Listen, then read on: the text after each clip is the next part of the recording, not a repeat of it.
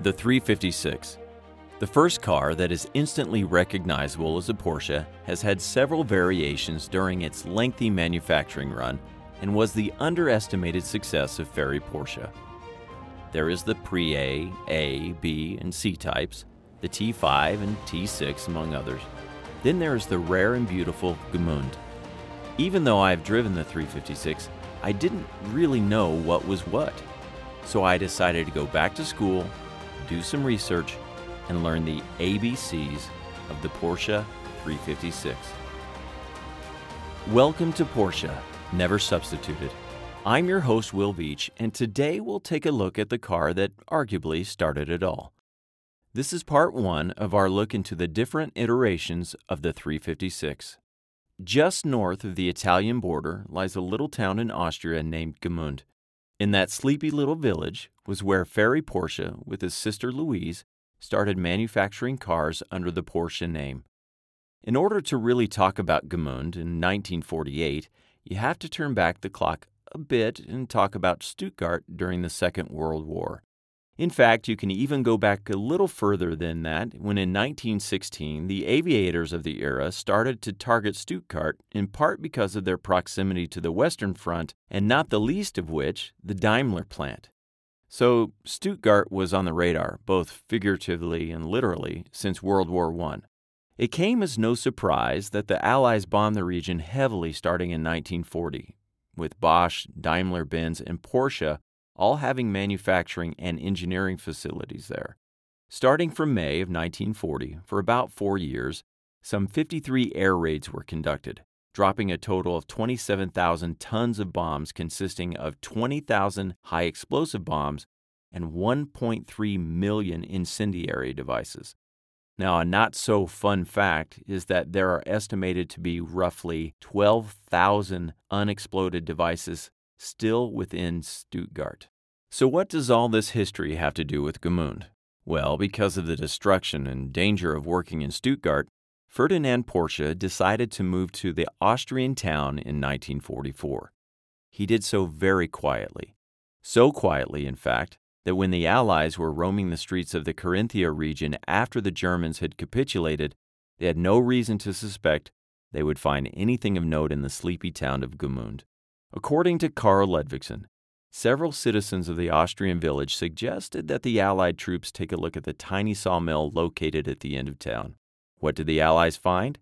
Well, besides the sawmill and several buildings, they discovered a large assortment of vehicles, including various models of the VW People's Car that was ordered by Hitler. There were also various sports cars, racers, military vehicles, and other vehicular oddities. But surprise, surprise, there was also the small but effective engineering firm of one Porsche KG and its lead engineer, none other than Ferdinand Porsche. What were they working on so quietly in Gmünd? Well, peacetime implements such as tractors were a small portion of what the engineers were working on. But Porsche KG had also been working in Gmünd for nearly 6 years with nearly 300 men, manufacturing and engineering the People's Car, of course, and other vehicles for the German army. According to Porsche, the conditions in Gmünd were less than ideal. For the employees, space in the barracks was extremely tight, and workers had barely enough space to move between the lathes. For a short period of time, the Porsche factory, if you could call it that, was in the sawmill at Gmünd, Austria, a town barely 25 miles north of the Italian border. If you search for the town on the internet, the first option you get is Gmünd in northern Austria. Well, that's not it. It's Gmünd in the southern mountainous region of Austria, in the central eastern Alps. That's just a little tidbit for you. Gmünd today has a population of about 1,500. Go look at the pictures. Beautiful doesn't begin to describe it. Currently in the little town is a privately owned Porsche museum that you can see a massive variety of Porsches at the little sawmill. I'll drop a link to it on the Never Substituted website. In 1945, Ferdinand Porsche, Anton Piesch, which was Porsche's son-in-law, and Ferry Porsche were all arrested for trumped-up war crimes, and they were eventually exonerated of any of those crimes. For 2 years, Piesch and Ferdinand Porsche were held in France, but were finally freed in 1947 and then cleared in 1948. Ferry, however, was released and cleared after just 6 months and while P.S. and Ferdinand Porsche were still being held, Ferry teamed with his sister Louise to form a company in Austria to manufacture cars under the Porsche name. During this time, Ferry was quoted as saying this very famous quote, "In the beginning, I looked around and could not find the car that I dreamed of, so I decided to build it myself." To fund the eventual 356 and keep the company afloat while things played out with his father, Ferry and the fledgling company designed agricultural equipment such as tractors, cutting fingers, and cable winches. Porsche also had a contract to construct the Italian race car called the 360 Cisitalia that provided much-needed funds. That car is sometimes referred to as the Porsche Type 360 and had a supercharged flat 12 engine that produced a massive 300 horsepower and had a top speed of 186 miles per hour. Porsche has the single-seater Type 360 Formula One car in their museum in Stuttgart. Sadly, that car never raced, as the Italian company liquidated in 1949 due to rising costs and the fact that supercharged engines were now banned from Formula One for the 1952 season. At that time, Porsche had an amazing and talented engineer and designer named Erwin Kommende. Working with Ferry Porsche, Kommende helped to develop the 356 No. 1, which was the mid-engine genesis for the Porsche brand. The No. 1, according to Porsche, was, quote, "From a technical perspective, not much to write home about. An aluminum body hammered over a lattice tube frame and the axles, steering, wheels, and brakes that all originated from the VW Beetle, as did the 1.1-liter engine that produced just 35 horsepower. However, the engine needs to move just over 1,200 pounds of vehicle weight and had a maximum speed of at least 83 miles per hour." End quote. That car is also in the Porsche Museum in Stuttgart. You can listen to a little more about that in our episode on Mid-Engine Madness. During the same time that the 356 No. 1 was built, and I mean literally one, as in a complete one-off, work on the 356-2 was shaping up. The Gmünd factory took the Boxer engine from the No. 1 and increased its output to 40 horsepower, and the mid-engine was moved to the rear. That move made space available for a couple of little jump seats, as well as room for some luggage. The 356-2 also ditched the tubular frame for a unitary steel tub and was overlaid with a famous aluminum body. Those hammer-formed aluminum bodies were too time-consuming and costly for the small Gmünd factory to produce, so they were outsourced to various companies throughout Switzerland. Manufacturing materials such as the ever-important aluminum were very difficult and expensive to come by, except for the Swiss. So although the cars were engineered and assembled in Gmünd, Austria, the bodies were made in Switzerland. While researching the 356, I also came across a photo of a Gmünd with little bits of what looked like yarn fastened to the body. Now, I knew that was how car companies tested aerodynamics in the early days, but I found it very interesting that this design of Erwin Kommende's never saw the inside of a wind tunnel. The engineers and designers kind of took it in stride that the body of the 356, which was produced from years of experience with race cars and other production cars, would of course be aerodynamic.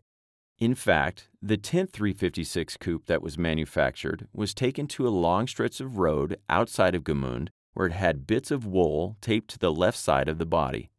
There, it was photographed from a bridge as it zoomed down the straight. Ferry Porsche said this about the experience, quote, "We took photos of the car in motion from the bridge to see if the tufts laid smoothly against the surface, and they did." Close quote. With the financial help of Swiss entrepreneur Ruprecht von Singer, who paid for the first 50 cars, manufacturing for 44 coupes and 8 cabriolets got underway in the winter of 1948 until the end of production in Gmünd, Austria in 1950. There were, however, 3 versions of the car: the coupe, cabriolet, and I am American, so coupe, we could say coupe, either way, and the cabriolet, and then the very rare 356 SL. The SL was the race variation of the 356, of which less than 10 are known to exist. The SL stood for Superleicht, and they were light and fast-ish at the time. The coupe and cabriolet models had a top speed of 85 miles per hour, with the engine, as I stated earlier, producing about 40 horsepower. The 350 SL was actually built for the 1951 24 Hours of Le Mans. Porsche took a 356 aluminum coupe instead of the steel versions that they were now producing in Stuttgart and entered two of them in the race. The first car crashed during practice and was unable to race, but the second raced and won its class for the 1.1-liter cars. That's astounding. The lightweight SL had an output of 46 horsepower from its flat-4 boxer engine and had a top speed of around 100 miles per hour. In fact, another one of the 356 SLs managed an average of 94 miles per hour over a 24-hour period. As the cars were being released to the public, the press had mixed reaction to the Gmünd Porsches. After the 1949 Geneva show, one member of the press said that the Porsche was, quote, one of the smartest little cars in the show. It goes extremely fast for its power, both on mountain roads and on the straightaway, where the high top gear allows speed to build up to a claimed maximum of 85 miles per hour, end quote. These Gmünd cars were built from 1948 through 1952, although Porsche officially moved back into Germany in 1949. The cars sold okay. The projections were for about 150 cars, and only about 60 were ever produced. According to Hagerty, one in just good condition is about $1 million. That said, it was the beginning of greatness that Ferry Porsche did not envision. He felt as though his 356 would sell about 500 cars when it was all said and done. He underestimated just a bit. The final total for the entire 356 run through 1965? Just shy of 78,000 cars. Thanks for listening. Please share and tell your friends, family, and fellow Porsche lover. I also want to hear from you. I'm collecting Porsche stories for future podcasts and would love to hear how your love affair with Porsche began.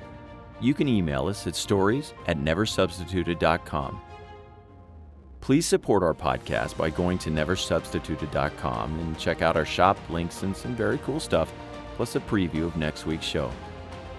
Also, follow us on Instagram @neversubstituted.